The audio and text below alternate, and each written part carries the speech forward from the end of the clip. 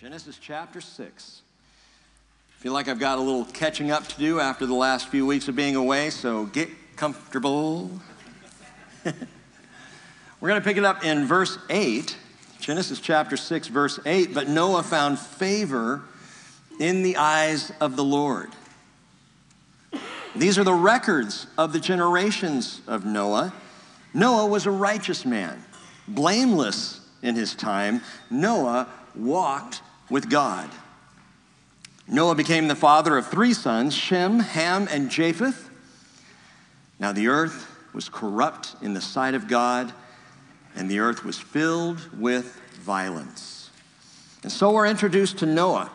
Noah is confirmed by the Hebrew scriptures, his existence confirmed as a person 4 different times outside of Genesis. Now Genesis refers to him, obviously, Genesis 6 through 9, and in other places, other genealogies. But when you step out of the Torah, the first 5 books, you get to 1 Chronicles chapter 4, or chapter 1, verse 4, and in the lineage of Abraham, you find Noah, Shem, Ham, and Japheth.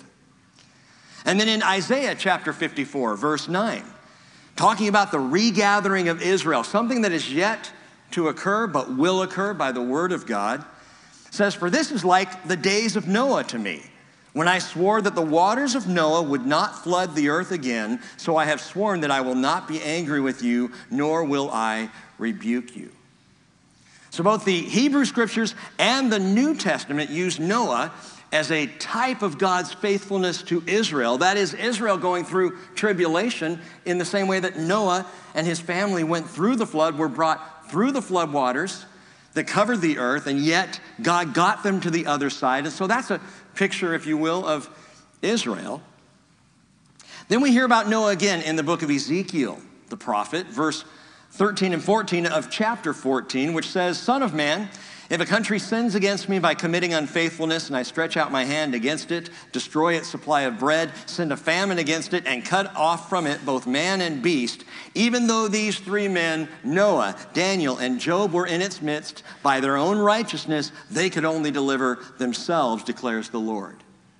So again, we get the righteousness of Noah declared in this 3rd reference outside of Genesis to the existence of this man, Noah. And in the 4th reference is still in Ezekiel chapter 14, verse 19. God says, "Or if I should send a plague against that country and pour out my wrath and blood on it to cut off man and beast from it, even though Noah and Daniel and Job were in its midst, as I live, declares the Lord God, they could not deliver either their son or their daughter. They would only deliver themselves by their righteousness." So 4 times in the Hebrew scriptures we hear Noah as a man, existent and declared and confirmed to have lived. The New Testament comes along and refers to Noah 6 times.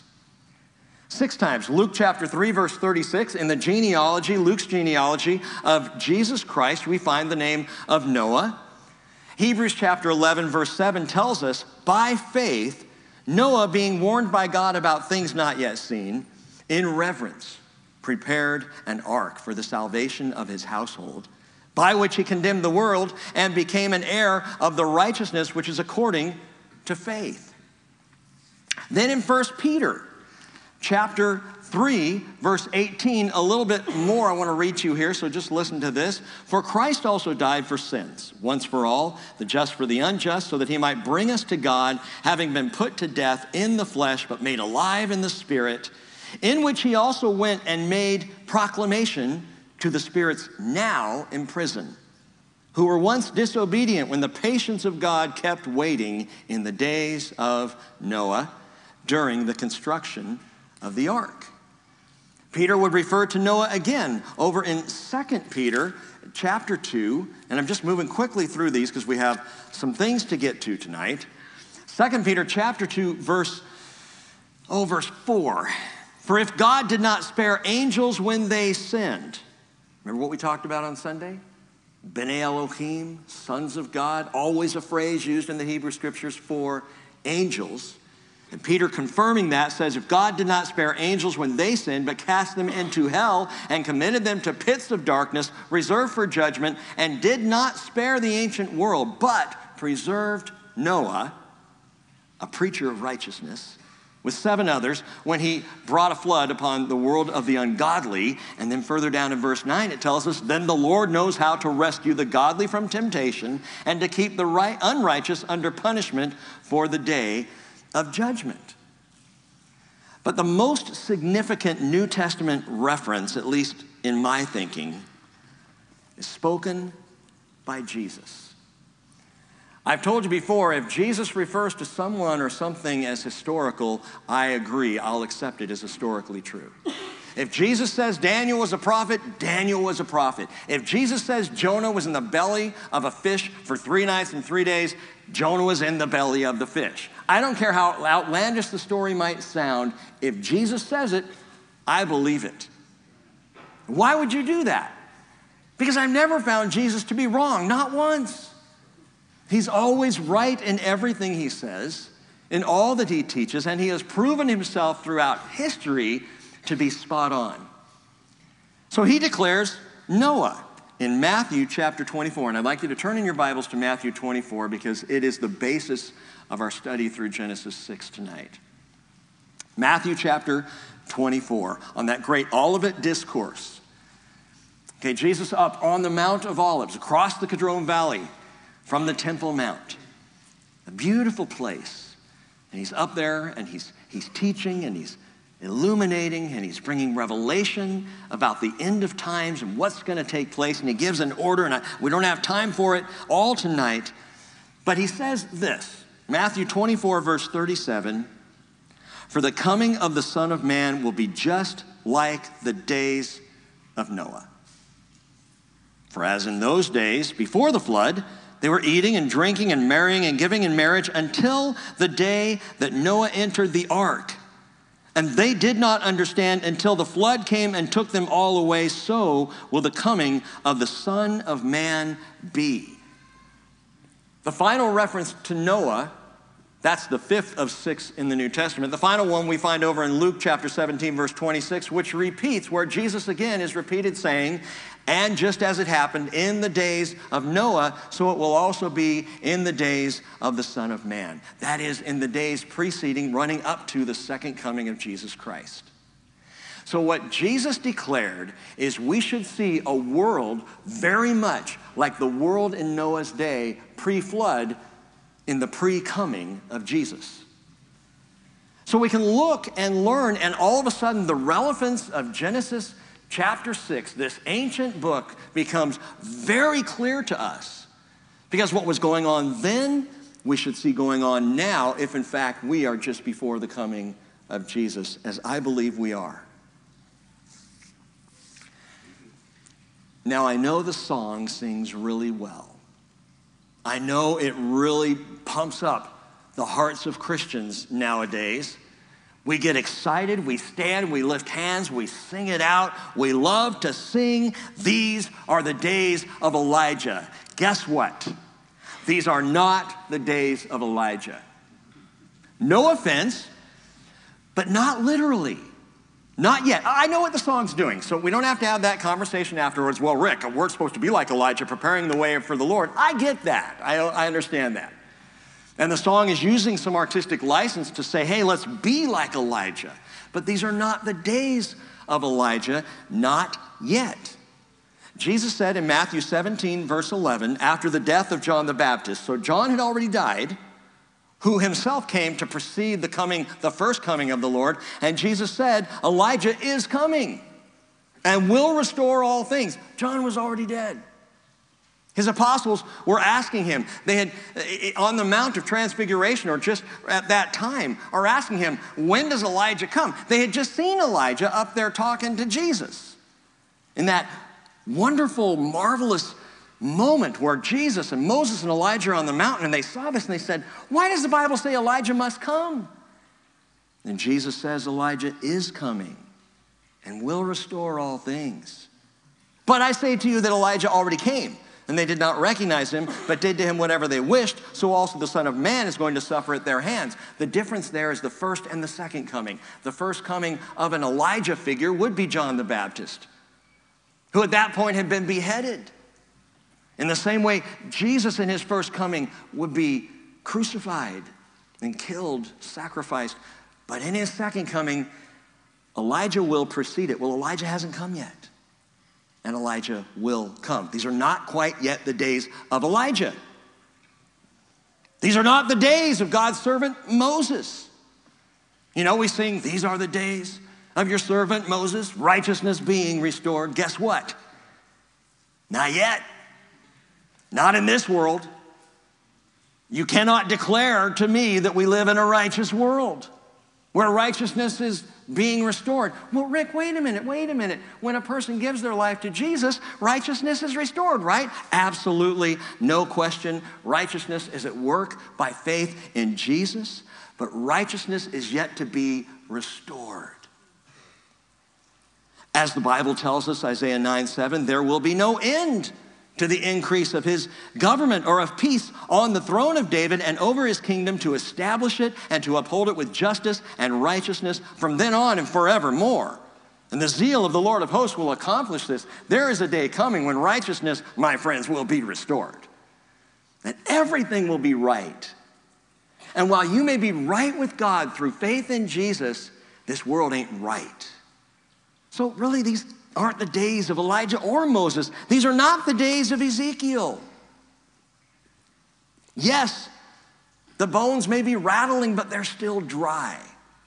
There is no flesh on the bones representing Israel as a nation.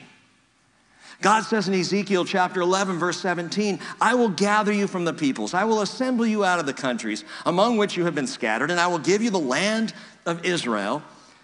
And when they come there, they will remove all its detestable things and all its abominations from it, and I will give them one heart.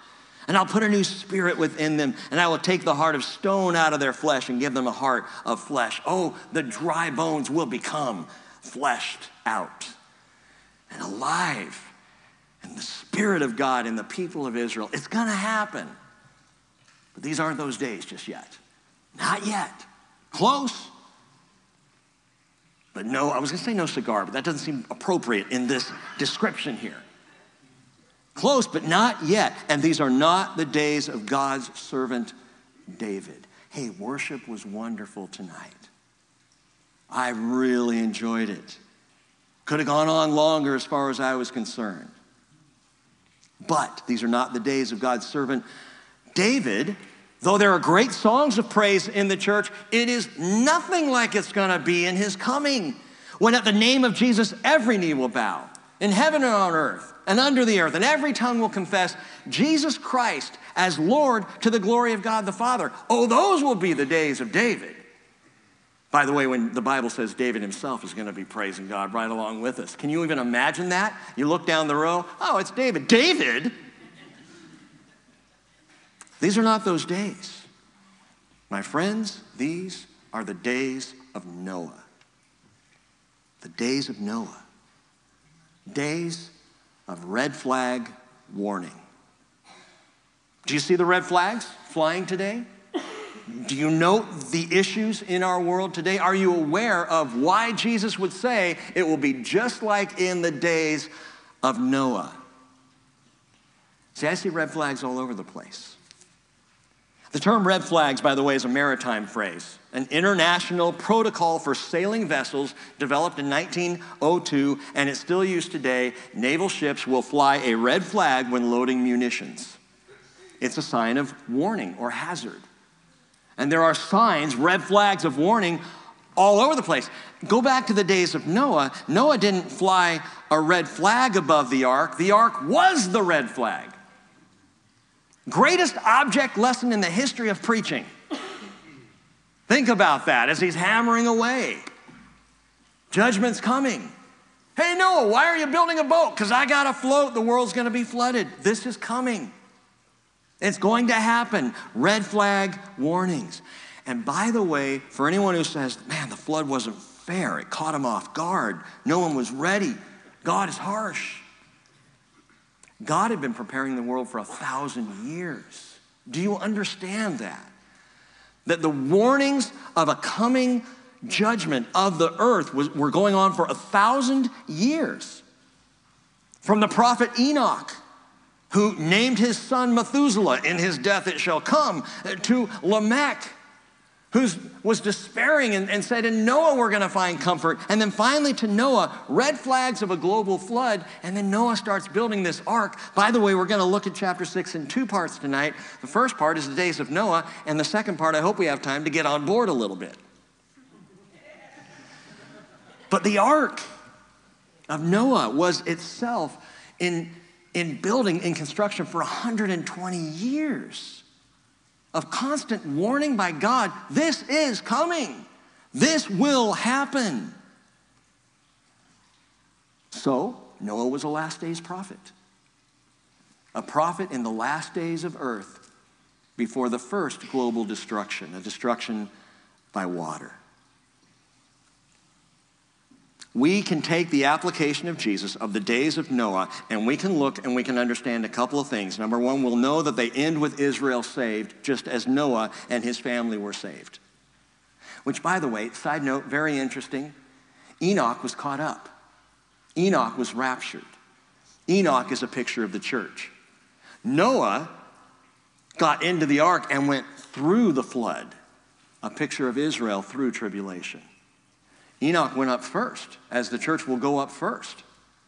Israel will go through tribulation as Noah went through the global flood. But along with that, we should also see direct parallels right now in our world today with these days of Noah. If these are the days of Noah, what do they look like? If we look back at the beginning of chapter 1, and I know we already covered several verses on Sunday, but I got to point a couple things out that we just skipped over because we were really looking closely at the sons of God and the Nephilim and what all that meant.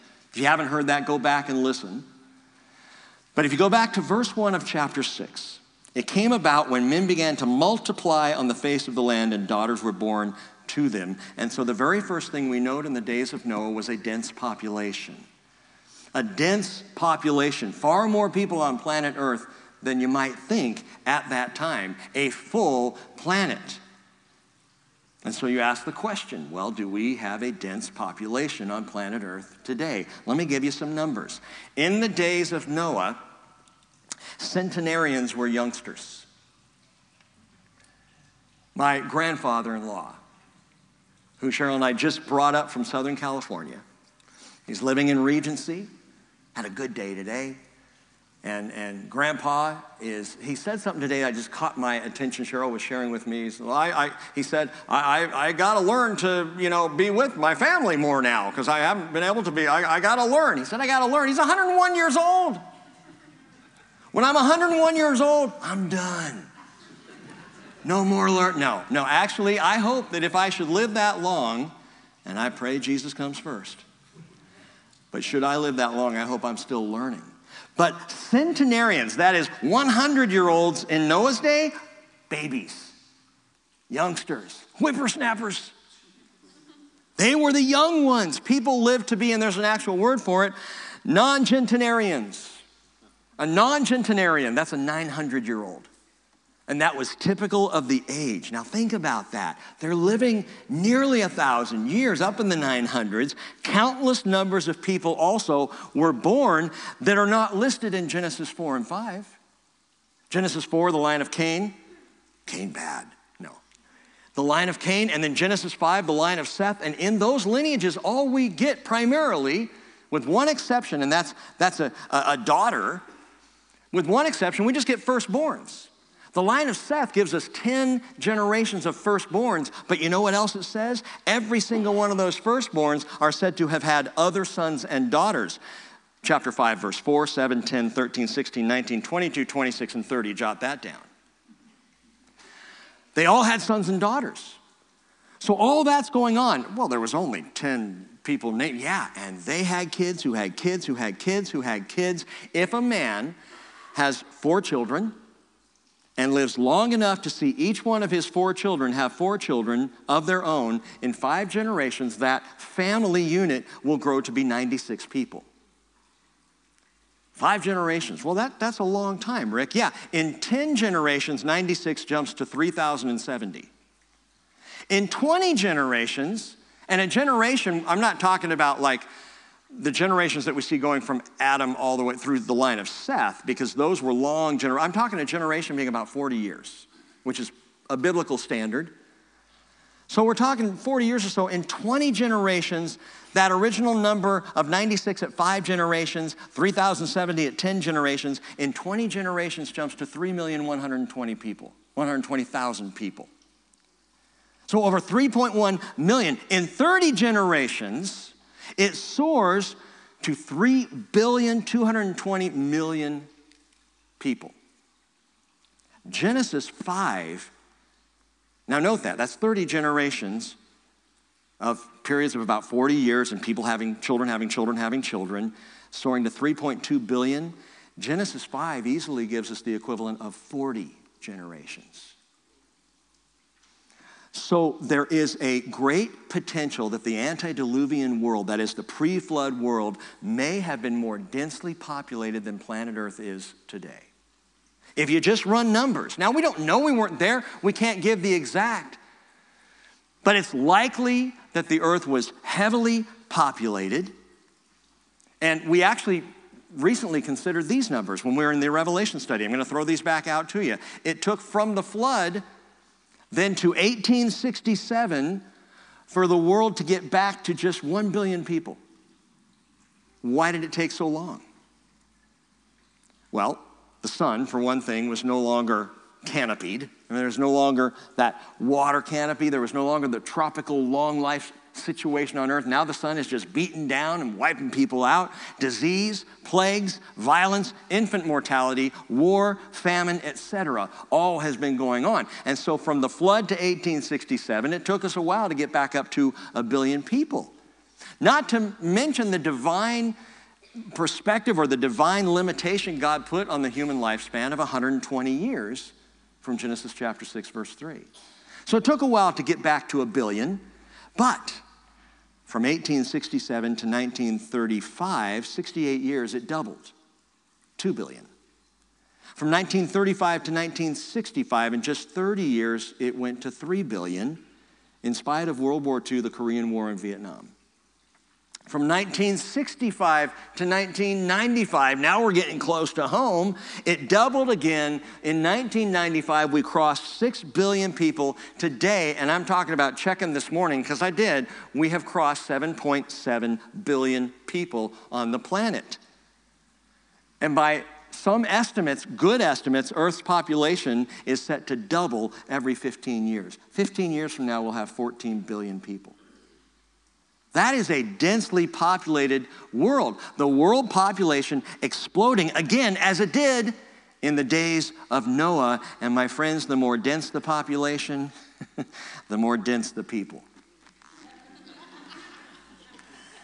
We are living in a densely populated world right now. Back in 2 Peter chapter 3, verse 3, listen to this. 2 Peter chapter 3, verse 3 says, "Know this first of all, that in the last days mockers will come with their mocking, following after their own lusts, and saying, 'Where is the promise of his coming?' For ever since the you just sang tonight, you Christians, like a bride waiting for her groom. We'll be a church ready for you. Where ready? When? Where's the promise of his coming?" they will say. "For ever since the fathers fell asleep, all continues just as it was from the beginning of creation." And the question is that so? Ever since the first people died on the planet, has everything just continued the way it always had, without any change, without any judgment, without any issues? I mean, you know the answer to that. The flood came.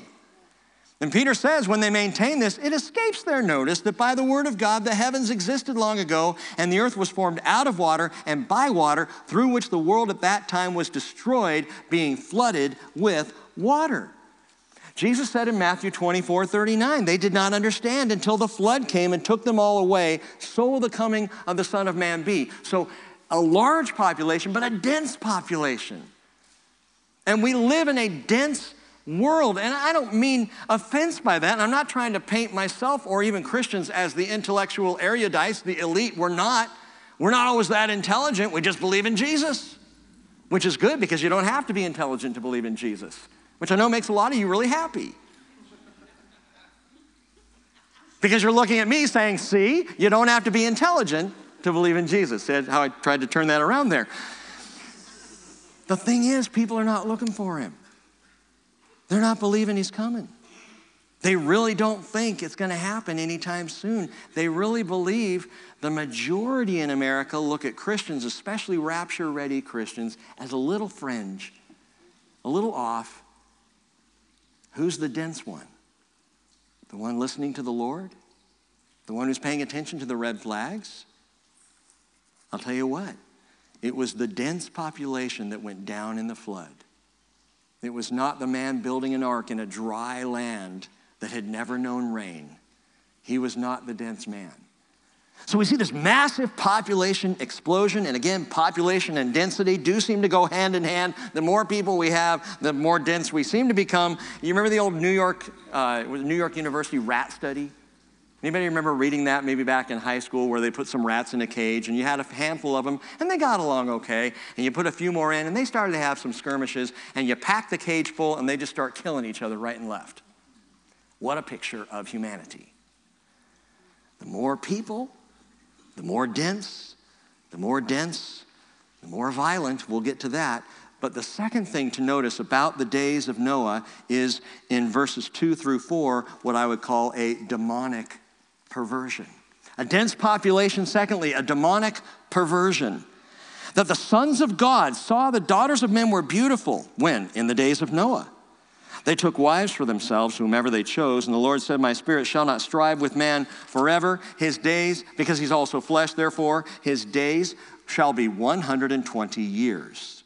And I told you Sunday, that was a lifespan change after the flood, but it was also 120 years from this point to the flood. And the Nephilim were on the earth in those days, and also afterward, when the sons of God came into the daughters of men, and they bore children to them. Those were the mighty men who were of old, men of renown. Now, we talked about the Bnei Elohim on Sunday. And again, if you haven't heard that, that's kind of important for, I'm moving through it real fast right here. Bnei Elohim, sons of God, fallen angels, who took for themselves, not in marriage, but in sexual taking, daughters of men, who then birthed these kind of superhuman mighty men.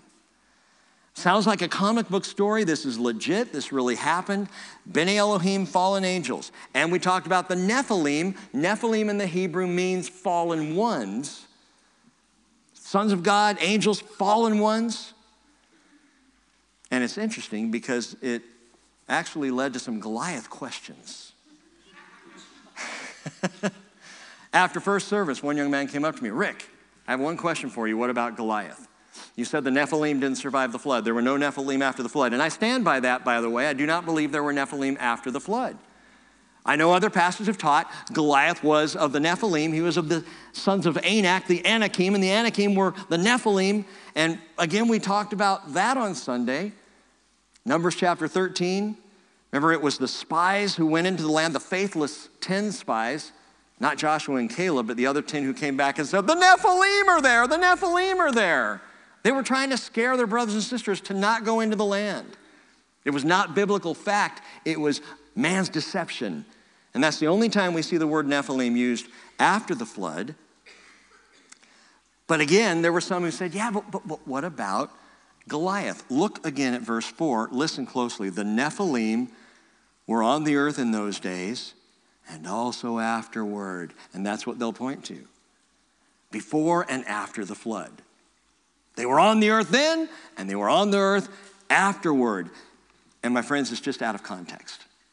It's taking verse 4 and it's getting the cart before the horse. They were on the earth in those days and also afterward when the sons of God came into the daughters of men and they bore children to them. Now listen closely to this. The only survivors of the flood were Noah's family, right? Those 8 people, that was it. Which would mean for Goliath to be of the Nephilim, that corrupt bloodline would have to be in the lineage of Noah. Hold on to that thought for a minute. I'm going to come back to it. But this phrase also afterward doesn't mean after the flood. Look at it in the context where it's written. The Nephilim were on the earth in those days and also afterward. That is, there were Nephilim on the earth and they came in. Try not to miss this. The sons of God came into the daughters of men and they bore children to them. What are you saying, Rick? I don't know. No, I do know. The Nephilim, fallen ones, were already on the earth in those days, and then they, also described as the Bnei Elohim, the sons of God, came into the daughters of men. What I'm saying is the name Nephilim is both stands alone as the offspring of the sons of God, but Nephilim is the sons of God. They're one and the same. The Bnei Elohim, angels. What does Nephilim mean? Fallen ones. What were the angels on earth at that time? Fallen ones. And the fallen ones came in to the daughters of men, who then bore more fallen ones, like father, like son. Like Nephilim, like Nephilim. The before and after is that the Nephilim were on earth in those days. Who were the Nephilim? The sons of God, the angels. Fallen angels were on the earth, and then they came in with the daughters of men, took them to themselves, and afterwards, now you've got more Nephilim, and it started to spread. Which is part of why God said, I have to stop this now. This cannot continue. The bloodline of humanity is getting corrupted right and left. But the greater point here in verse 4, and however you take this, again, it's not a salvation issue, as I said on Sunday, but however you take this, the main idea here is there is an historically perverted relationship between sexual immorality and demonic activity. And that is something Americans do not believe. We don't believe that at all. Because if we did, we wouldn't see so much sexual immorality in the American church. I'm talking Christians who really don't buy that sexual immorality is in any way connected to demonism. Maybe you've never thought about it that way. The way, unfortunately, many Christians in my generation, and by the way, I take some ownership for this, my generation kind of grew up saying, oh, that's not that big a deal, is it? Sexual immorality. He loves her, she loves him, they're together. They probably shouldn't be doing that before they're married, but hey, they're good people. Not that big, at least they're not gay. No difference. There's no difference. The Bible does not delineate between sexual immorality of a man and a woman or sexual immorality of a man and a man or a woman and a woman. It's all sexual immorality because it's all outside of God-ordained marriage. What I'm saying here is the Bible goes further than just, it's a flesh thing. No, it's a spirit thing. It is perverted demonic activity, and that's what was going on. You know what fallen angels are? They're demons. That's what they are. That's what they became as they followed the leader of demons, the devil himself, who was himself a fallen angel. And so there's this interesting, sick, perverted connection between demonism and sexual immorality, and it goes right down through history, and we are living in days of broad, immoral tolerance for that very thing. And what's tragic, again, is when Christians, when the church itself looks at sexual immorality and says, you know what? It's not that big a deal. It is an invitation to demonic activity. Where in the world do you get that? Well, I was hoping you'd ask. 1 Corinthians chapter 6, verse 15. Do you not know, Paul writes, that your bodies are members of Christ? Shall I then take away the members of Christ and make them members of a prostitute? May it never be. Or do you not know that the one who joins himself to a prostitute is one body with her? For he says, the two shall become one flesh, Genesis 2:24. But the one who joins himself to the Lord is one spirit with him. Here's the problem, Christians. You join to the Lord. You give your life to Jesus. You now have an intimate connection, you and the Lord. And if you have the same intimate connection in the flesh with a prostitute, let's just stay on that topic for a second. With a prostitute, you've now joined yourself to a prostitute, but you're already joined to the Lord. Guess what you just did? You just joined the Lord to a prostitute through you. But it's more than that. See, that's just flesh. That's just flesh. You know what prostitute is here in 1 Corinthians 6? It's temple prostitute. What kind of temples? Demons, false gods. Paul will say in 1 Corinthians 11, don't you know that it's the cup of demons? That if you're following false gods or you're going to these temples, it's demonic.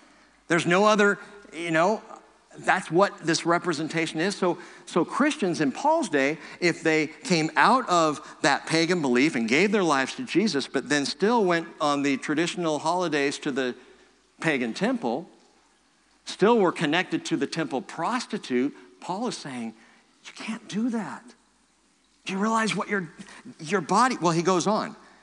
He says, flee immorality, porneia, sexual immorality. Run away from it. Every other sin that a man commits is outside the body. But the immoral man, the sexually immoral man, sins against his own body. And then Paul brings it home. Do you not know that your body is a temple of the Holy Spirit who is in you, whom you have from God, and that you are not your own? Therefore, you have been bought with a price. Glorify God with your body. It's not just a flesh thing. It is a spirit issue. Will I glorify God with my body and soul and spirit? Or will I be connecting that beautiful intimacy with sexual immorality?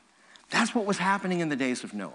That's the sexual perversion that was going on, and we're living in days very similar to that. Back in Genesis chapter 6, verse 5. Then the Lord saw that the wickedness of man was, wait, stop a second. Before I go to verse 5, can I just say something to y'all? Because anytime I talk about sexual immorality, I am fully aware that there's probably someone in the room shrinking in the seat thinking, that's me, and everyone knows. First of all, none of us know. You've hit it really well. But secondly, you know what's marvelous about the grace of our God? Is right now, if you were connecting yourself, if you were sexually immoral, if there was something going on there, if you were inviting that kind of demonic perversion into your life, right now you call the name of Jesus. Right now you get clean. Right now you say no more of that. You repent. I'm done. Oh, well, if it's that easy, I'll just come every Wednesday night and say, no, see, now you're misunderstanding. Now you're trampling all over God's grace. But don't sit in guilt and shame and judgment when you can repent to the Lord and be saved and be free and be clean. So, verse 5.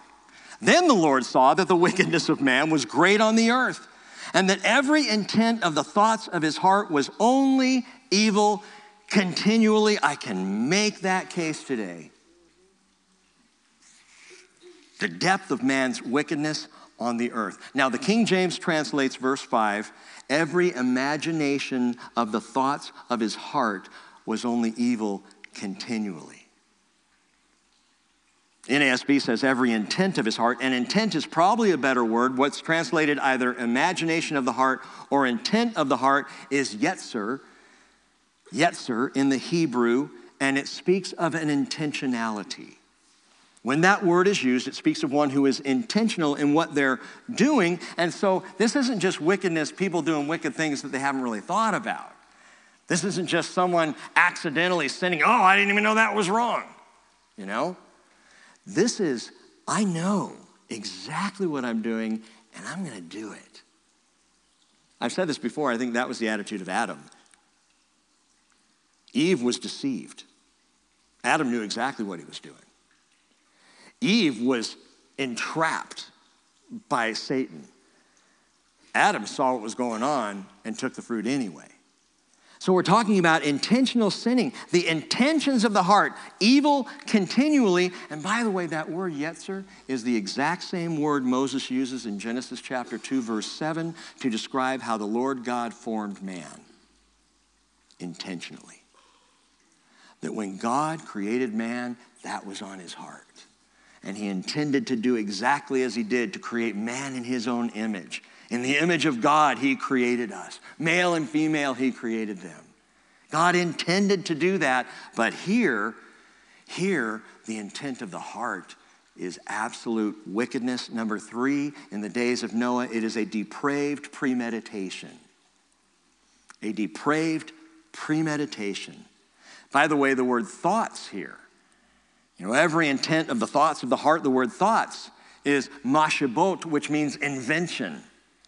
What we're talking about here is the intentional invention of iniquity. People going out to find new ways to be more wicked than they were before. I could add one I word to that sentence: the intentional invention of iniquity via the internet. When you realize that internet pornography is 85% of the traffic on the internet. 85%. Now think about how you use the internet. And by the way, if you're using it that way, repent. Repent. Connect yourself to the Lord. He will forgive, he will cleanse, he will straighten out. He'll even give you the strength to stop, but you got to bring it to him. Don't think you're strong enough on your own. But 85% is pornography of the web traffic, which means of all the usage that we have for other things, business, my Bible studies and church studies, looking at news, social media, everything that's out there, that's 15% compared to the wickedness that covers 85. I mean, that's unbelievable. Talk about a depraved premeditation. And you look at the way that people in our world today are trying to invent new ways of doing old evils. No wonder God was so grieved. The Lord was sorry, verse 6, that he had made man on the earth. And he was grieved in his heart. And I said on Sunday, you're not grieved about something unless it pains you, unless you are deeply passionate. If I were to lose my beloved bride, I would be grieved because I adore her. I was even a little grieved when I lost Reggie, my cute little dog. Because he mattered to me. He's just a dog, but he mattered to me. God was grieved over the planet. This is not an angry, spiteful, vengeful God looking down and saying, I'm sick and tired of it, just knocking the planet off its kilter. This is God looking at what was going on and going, no. By the way, he knew it was going to happen. He wasn't surprised, but he was grieved. Said in verse 7, the Lord said, I will blot out man whom I have created. Note the ownership. You could almost say the personal responsibility. I created this. I made them with a free will. I gave them the opportunity to choose to rebel against me and be wicked. I will blot out man whom I have created from the face of the land, from man to animals to creeping things and to birds of the sky, for I am sorry that I have made them. The King James translation says, it repents me that I have made man. Does God repent? The Bible says in Numbers 23:19, God is not a man that he should lie, nor a son of man that he should repent. Has he said, and will he not do it? Or has he spoken, and will he not make it good? God doesn't repent. He's not about to change direction here. The direction was planned out because I happen to know, Revelation 13 tells us, that Jesus Christ was the lamb slain from the foundations of the world. The lamb was already slain as far as God was concerned. The lamb was headed to the cross before God breathed life into Adam because God knew what man would choose. So God's not about to change direction here, but he is pained, he is sorrowful. He knew this world would come to this. Some would say, well then, why create mankind at all? Why even mess with the prospect? Why plant the tree? Why give man choice? Why allow them to choose this direction of evil or wickedness? And the answer is very simply because God is love. He created out of love. He gave freedom out of love. You see, forced love, well, that's what we call rape. And God is not a rapist. God loves.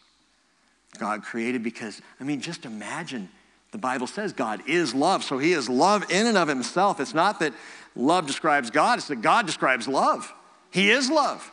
And in all of that love that is God, it's almost like, I gotta make some more people to love here. I love all you angels. I love you cherubim. 4 faces, cool, but I gotta love more. I gotta love more. So he creates. I want them to love me by choice. So we have choice. And Noah, verse 8. Actually, it's, but Noah found favor in the eyes of the Lord. Thank God that he did, because we wouldn't be here tonight. If no one had found favor in the eyes of the Lord, we would not be here. And my friends, the only thing that can save then and now is the favor of the Lord, the grace of the Lord. Romans 5:20 says the law came in so transgression would increase, but where sin increased, grace abounded all the more. God's grace is greater than the sin of man, which is why Noah found favor in the eyes of the Lord. Paul says, so that as sin reigned in death, even so grace would reign through the righteousness to eternal life through Jesus Christ our Lord. So Noah found, and we talked about this Sunday, he didn't inherit favor, he didn't work for favor, he didn't earn favor, he found favor. It's like he ran into it. Whoa, favor. And where did he find it? In the eyes of the Lord, because that's always where you find grace. And that brings us to verse 9, which says, these are the generations of Noah. Your Bible may say the records of the generations of Noah, and that's trying to get across a point, and that is we are now to the third toldot. If you've been keeping track of this, remember I told you in Genesis there are 12 toldot, or actually in the Hebrew scriptures, 12 toldots. No, it isn't Genesis. And it's for breaking down, you can use it to follow kind of as a pattern through the book of Genesis, 12 toldots. This is now number 3, and a toldot is a generation or a what became of. So now we're at the point, verse 9, this is what became of Noah, is how that would read in the Hebrew. Noah was a righteous man, blameless in his time or in his generations, and Noah walked with God. A righteous and blameless man. Righteous is the word tzaddik, and it speaks specifically of spiritual justification. So Noah was spiritually justified before God. God looked at the spirit of the man and said, justified. I love the word justified. You know how to kind of tweak that a little bit? To be justified is to be just as if I'd never sinned. And Noah was justified in spirit. But the next word is interesting to me because it's tamim. Tamim in the Hebrew, the word blameless, and it literally means, well, it's a word used of sacrifice. Pure, spotless sacrifice, blameless sacrifice. They would use that for the sacrificial animal. It had to be tamim. But what this literally describes here, note this, is physically free from defect.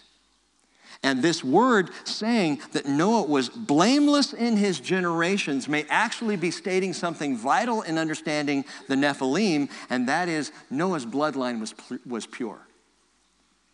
Noah's blood, his physical man was blameless, was pure, that his bloodline was not corrupt. So he was justified in spirit, and physically speaking, no Nephilim genes.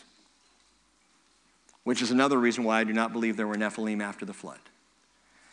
Got down to Noah and his family who stood before God with a bloodline that was not corrupted, as was so much of the earth at that time. But I read this and I think, wow, I got to meet this guy Noah.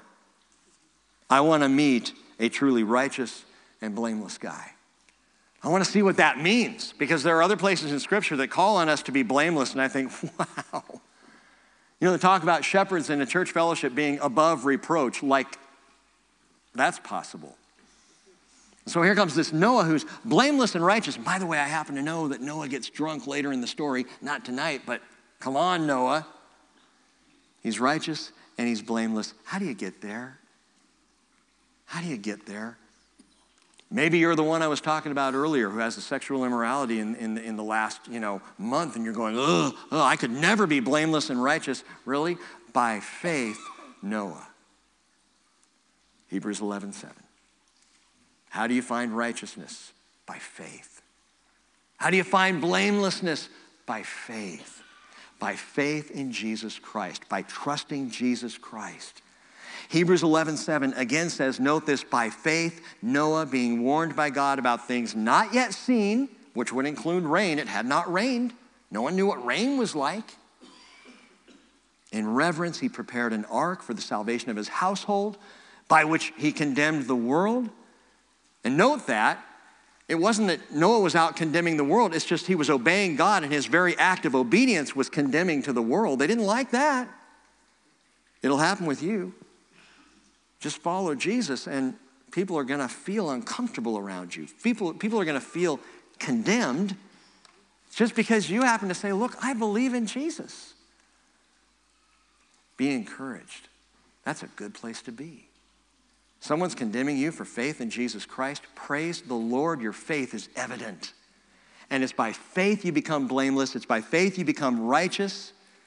And Noah became an heir of the righteousness, which again, Hebrews 11 says, is according to faith.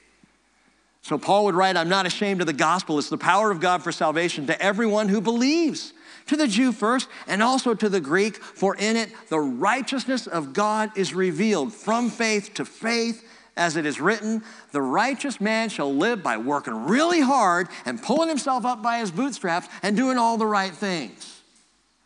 No. The righteous man will live by faith. Faith. Now, I think about this, and I think about Noah, and what did this faith look like? What did it look like in the days of such corruption and wickedness? You know it had to stand out. So what did this faith of Noah look like? And among believers, I've seen believers, and I myself have been this guy, some people who want to run for the Lord. Man, I want to do big things. I want to soar to great heights. I want to conquer glorious mountains of challenges in the name of the Lord. I want my name to be alongside the big names of followers of Jesus down across 2,000 years. I want to be one of those Spurgeons. You know, I want to be a Moody. I want to be remembered for all. Careful. Now you're wanting to be a man of renown. Last people we saw like that were the Nephilim.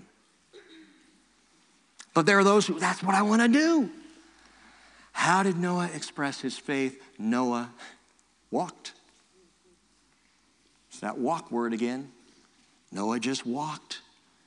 Noah spent, watch this, 120 years building a boat. Really? I mean, think about the evangelistic campaigns he could have held across 120 years. Think of the worlds he could have visited, the nations he could have gone to, the people. How many doors could he have knocked on in 120 years? Just building his boat faithfully, just doing what God said to do. Man, think about how that parallels the days of Jesus. Neither one of them had social media. I mean, come on, Lord, if you're going to come to the world, come at a time when you can really tell everybody at the same time what you need to say. No, Jesus, like Noah, walked and he sailed. That's all he did. Noah walked with God. Noah built a boat, got into the boat, sailed. Jesus walked everywhere he went. We've talked about this. The only sailing he did was on the Galilee. He didn't even get out on the Mediterranean, for crying out loud. Jesus, sail across to Europe. Tell someone over there. Jesus was kind of a homeboy. Nazareth, the Galilee, a few trips down to Jerusalem, walking, slowly. Man, that is just not a prescription for getting out the word, and yet Noah and Jesus, two names you could say to almost anybody today, believer or not, and they're going to know exactly who you're talking about. Noah just walked. That's faith. 120 years of building a boat. You know what? That's incredible faith because God told him to do it. Now, did God have to get up every day, wake up Noah? Noah, get to work. I really wonder. I wonder how many times across 120 years God spoke to Noah. Think about that. The Bible only tells us he told him to build the ark, and Noah got to work. So we have no idea. Now, I know the Lord. I know the character of the Lord. I'm assuming he probably every now and then said, hey, Noah, how you doing, bro? But I don't know that.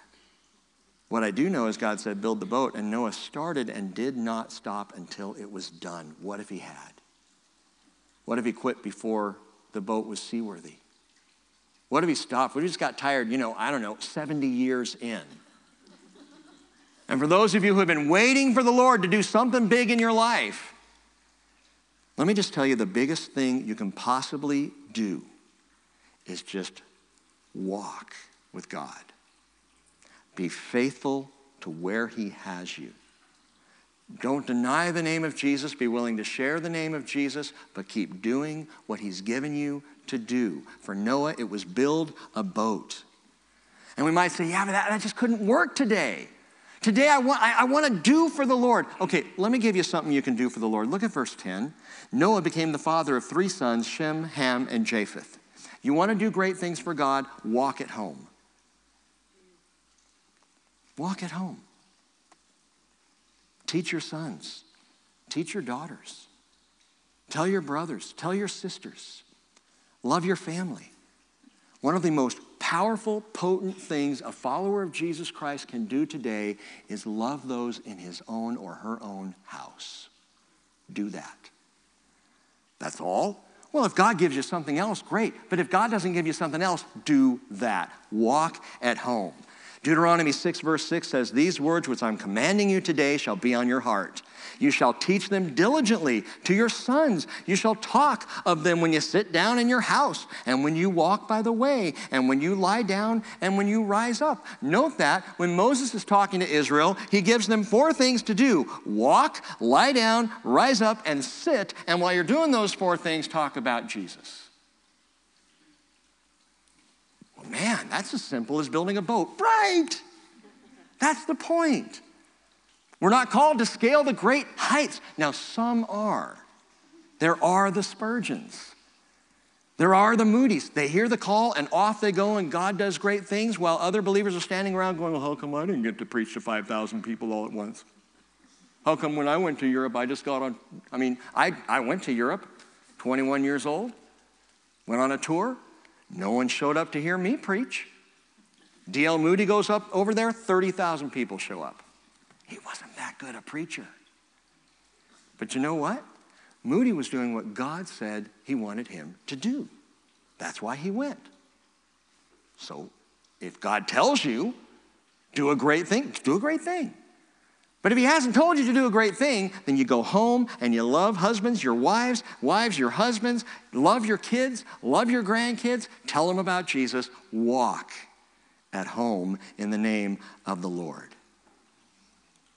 And by the way, one man in the days of Noah walked with God.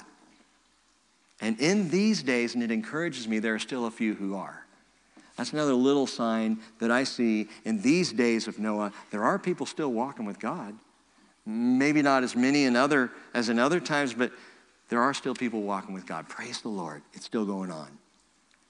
2 Peter chapter 2, verse 5 again says, God preserved Noah, a preacher of righteousness, with 7 others when he brought a flood upon the world of the ungodly. And Noah, during the building of the ark, clearly the Bible tells us, preached for 120 years. So he wasn't just swinging a hammer. He was swinging a hammer and he was answering questions. And anyone who wandered by to see this behemoth of a boat, he told them about the judgment of God. He told them about the love of God. Plenty of room on the boat. Save you a spot if you want to get saved. Noah was a preacher of righteousness for 120 years with, again, that great big red flag object lesson, the ark. And yet, here's the fourth thing we see is parallel to the days of Noah, a disregard for the preaching of the word. And those are the days we live in.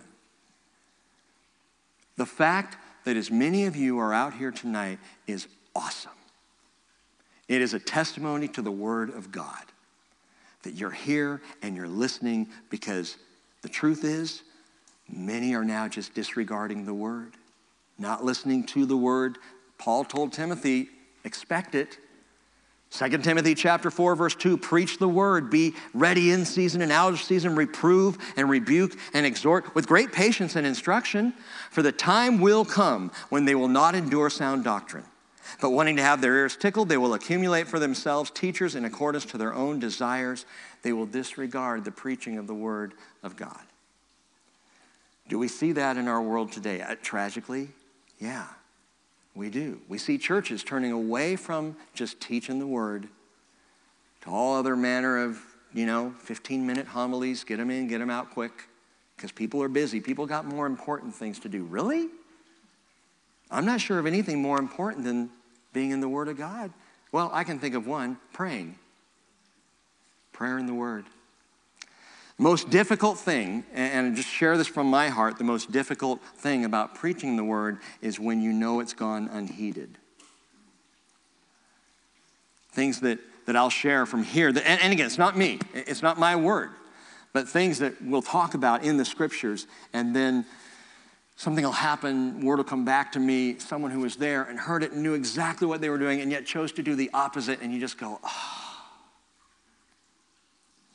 Really hurts when I'm that person.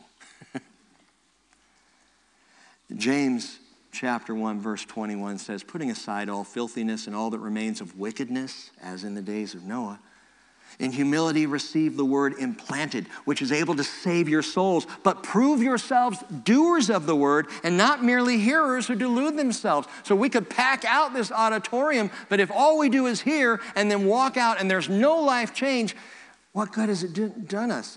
James says you're like someone who's looked at their face in a mirror. You walk away and forget what you look like, which happens all the time. In my case, thankfully, but still. Don't just be a hearer, be a doer. Verse 11. Now the earth was corrupt in the sight of God, and the earth was filled with violence. God looked on the earth, and behold, it was corrupt, for all flesh had corrupted their way upon the earth. And then God said to Noah, the end of all flesh has come before me. For the earth is, and he repeats the phrase again, filled with violence because of them, and behold, I am about to destroy them with the earth. Twice he declares the proof of all this corruption and decay comes down to, number 5 in your list, a devastating prevalence of violence. A devastating prevalence of violence. By the way, Bible students, you know what the Hebrew word for violence is? Interesting, Hamas. Hamas in the Hebrew is violence. It literally translates a destructive cruelty, even an injustice. And God hates violence. And you know what? I think with the exception of sexual immorality, violence is one of the biggest days of Noah issues in this country. Violence. We are a violent people. Oh, we're not that violent, are we?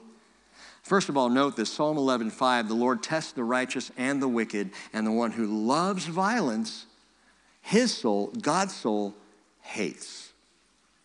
Upon the wicked he will rain snares. Fire and brimstone and burning wind will be the portion of their cup. For the Lord is righteous. He loves righteousness.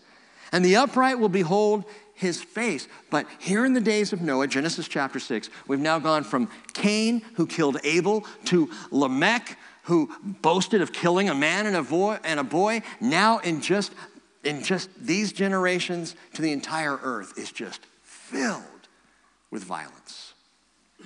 It's everywhere.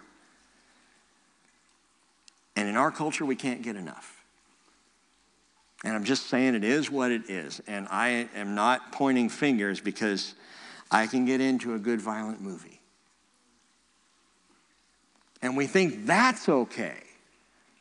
It's funny, years and years ago, Cheryl and I were newlywed, and we were talking about our movie choices. And we kind of said, we probably need to not watch movies with a whole lot of language. Because I recognized in my young man self, the more I heard it, the more I said it. The more it got into my head, the more it needed to come out my mouth. And if I had just heard, certain words said over and over in a movie the night before, and I got mad the next day, guess what? So I said, I need to get away from movies that have a lot of language in them. And then we talked about it some more and realized, I really don't need all those visual images of the sexual things that are in so many movies. So let's stop and say no rated R, period. We just won't watch rated R movies anymore, which was a bummer because, then the good ones come out. It's like the next day you hear about this great movie. Oh, I want to watch that. It's rated R. Oh. Can we make an exception?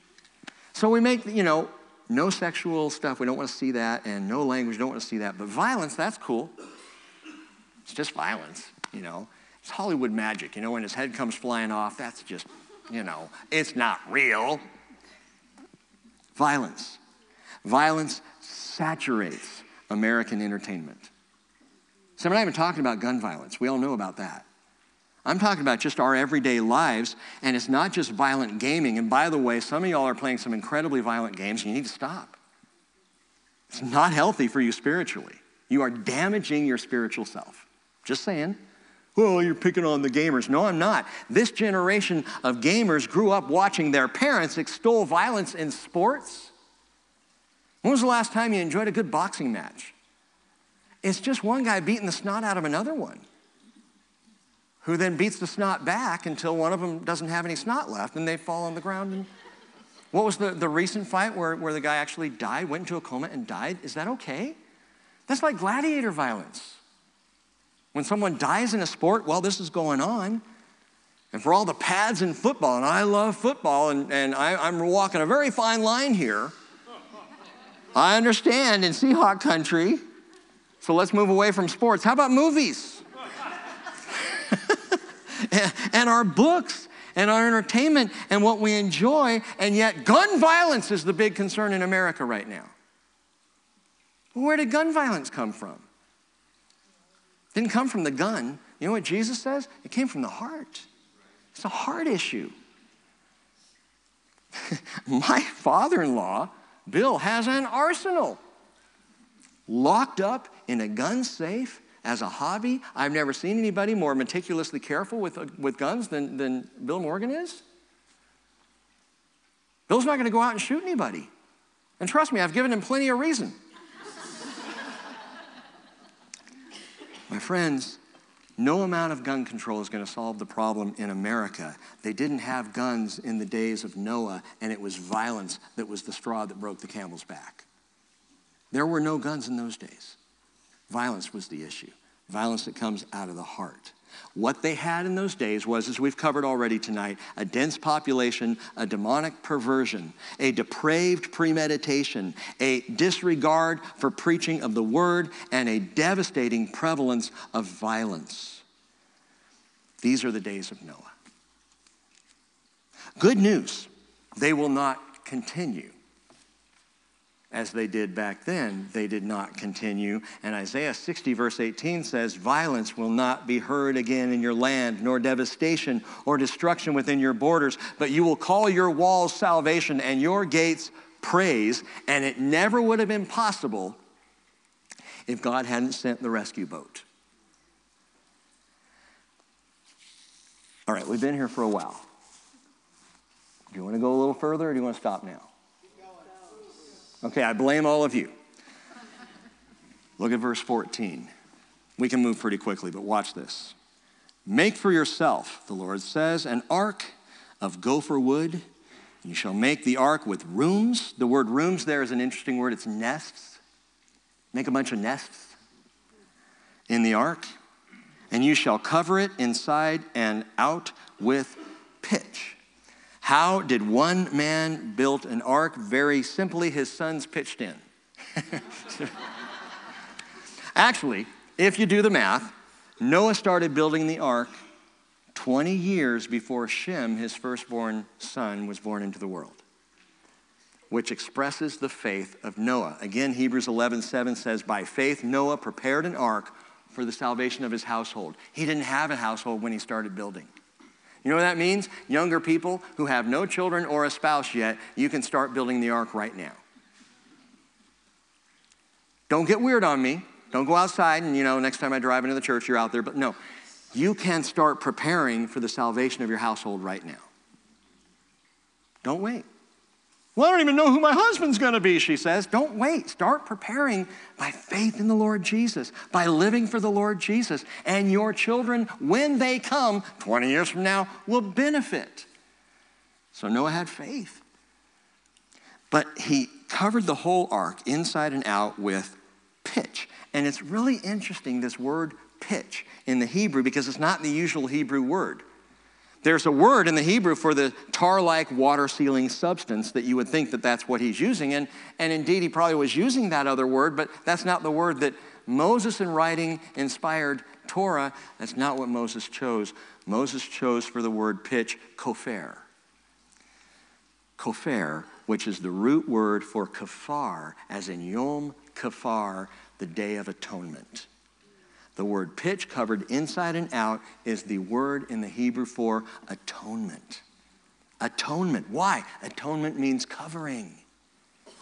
And so he covered the ark inside and out. There's something atoning in the ark itself. In the salvation of Noah and his family, they were covered. Don't worry, Noah, when the rains start to come and the floods start to rise, I got you covered with this pitch, with atonement. Leviticus 17:11 says, the life of the flesh is in the blood, and I've given it to you on the altar to make atonement for your souls. Kafar, or kafar. It is the blood by reason of the life that makes atonement. So you could say the ark was pitch perfect. And the ark, this covering, kept away the deluge of judgment in the same way that the atoning blood of Jesus washes you clean, covers you against judgment. In fact, better than covering, the blood of Jesus cleanses us completely against the flood of God's wrath. Hebrews 9:22 says, according to the law, one may almost say all things are cleansed with blood, and without the shedding of blood, there is no forgiveness. So in the same way God had Noah cover the ark that he might be covered through the flood, Jesus' blood is his way of saying to you, I've got you covered. Should you ever question your salvation, the way to stop questioning is look at the blood of Jesus and ask yourself this question, is his blood enough? Of course it is. Is my behavior enough? No. Is his blood enough? Yes. I am saved by his blood. I'm covered, I'm cleansed. Verse 15, this is how you shall make it, the ark that is. The length of the ark shall be 300 cubits, its breadth 50 cubits, and its height 30 cubits, which I know you all can figure out real quickly, but I'll just help you. That's 440 feet long by 73 feet wide by 44 feet high, and it's huge. The interior of the ark, measured by this square footage, it's 1.5 million cubic feet inside the ark. It's so big, you could define that as 95,700 square feet. This thing was huge. Have you seen the Ark Encounter, or at least seen pictures of it in Kentucky? I got to get out there and see it. I know a few of our families have actually gone out to the Ark Encounter. If you will go online tonight and look up Ark Encounter and check it out, look at pictures of it. It's massive. It's right. It's built to these specs. And you can get a real good sense of how big this barge really was. Absolutely huge. Biggest, by the way, today it is the biggest timber structure in the world today, the Ark Encounter. And it certainly was the biggest one back then, built of gopher wood. Verse 16, you shall make a window for the ark and finish it to a cubit from the top. You shall set a door of the ark in the side of it, and you shall make it with lower, second, and third decks. So a window in the Hebrew, literally an opening of light. And we think the design meant that it was a window that went all the way around the uppermost of the ark, the top part of it. You know, so maybe with wood holding up, but all the way around that allowed natural light to flow in, and it would allow, obviously, for a ventilation system. With all those animals, you're going to need ventilation. Who's going to clean up that mess down there? So a ventilation system and daylight for the window. 3 levels with these rooms all over the place, nests, if you will. Each one of these levels, based on these specs, would have been 15 feet. So 15-foot ceilings. Your average home today is what, 8, 9 feet? A 9-foot home, you got plenty of room, 15. For each one of the 3 decks, plenty of room inside for all the inhabitants, and I mean all of them, but I want to point out to you the strangest of all the specs to me, and that is one door. One door for the entire boat. My friends, that is a cruise line safety hazard. You got to have more than one door. There's just the one door. I remember someone one time talking about the Brady Bunch. Remember the old Brady Bunch? The father's an architect, and they had 2 bedrooms, 1 bathroom, 6 kids, and he's an architect. How does that work? Obviously didn't plan it out, but one door on this boat, just one. That's dangerous unless you're sailing with the Lord. The Bible tells us in Mark chapter 4, verse 38, that Jesus was in a boat, sound asleep in the stern, asleep on a cushion, had a little pillow under his head, and they woke him up, and they said, "Teacher, do you not care that we're perishing?" And he got up and rebuked the wind and said to the sea, "Hush, be still." And the wind died down, and it became perfectly calm, and he said to them, "Why are you afraid? How is it that you have no faith?" And the point is this: one door is all I need when I'm sailing with Jesus. All I need is one door in the storm. Truly, truly, I say to you, Jesus said, John chapter 10, "I am the door. I'm the door of the sheep." He says in verse 9 of John 10, "I am the door. If anyone enters through me, he will be saved, and he will go out and will find pasture." All Noah and family needed was one door. God's got him covered. God will get him through. All you got to do is get into the ark and then walk out of the ark. That's all. Not multiple doors. Which one should we use? No, just go in that one. I love how God does that. I love that Jesus says, "I am the way, the truth, and the life. No man comes to the Father but through me." One door. Because if there were 2 doors, we would argue and not go in either one. And if there were multiple doors all over the world, we would be so confused. Don't you just love the philosophy? Now, all rivers lead to the sea. Well, which one should I take? I don't know. So we sit on the shore. One door. One way to the Father. One Jesus. It's that simple. Verse 17, "Behold, I, the Lord says, even I am bringing the flood of water upon the earth to destroy all flesh, in which is the breath of life from under heaven. Everything that is on the earth shall perish. But I will establish my covenant with you." Oh, we'll get to that in chapters 8 and 9. "And you shall enter the ark, you and your sons, and your wife, and your sons' wives with you. And every living thing of all flesh you shall bring 2 of every kind into the ark to keep them alive with you, and they shall be male and female." Here's where the skeptic begins to laugh. Oh, come on, 2 of all the animals. "Of the birds after their kind, and of the animals after their kind," note that, "and every creeping thing of the ground after its kind, 2 of every kind will come to you to keep them alive. And as for you, take for yourself some of all the food which is edible, gather it to yourself." Remember, at that point, they're still vegetarians, so they couldn't eat these animals. So they had to take food along with them, "and it shall be food for you and for them." Now listen, we already saw this as a big boat. And it is. It's absolutely humongous. But it couldn't have been big enough for all these animals. Let's do the math. According to biologists today, there are approximately 18,000, get this, 18,000 species of animals on the earth. Not animals, because within each species, like we have a species of dogs, and then we got a whole big variety of dogs, but there's the one species. So there are 18,000 species of animals today that other animals can grow out of within that species, right? And let's double the number from 18,000. Let's go up to 36,000 just to say across the history of the world, some species have gone extinct. So let's be generous.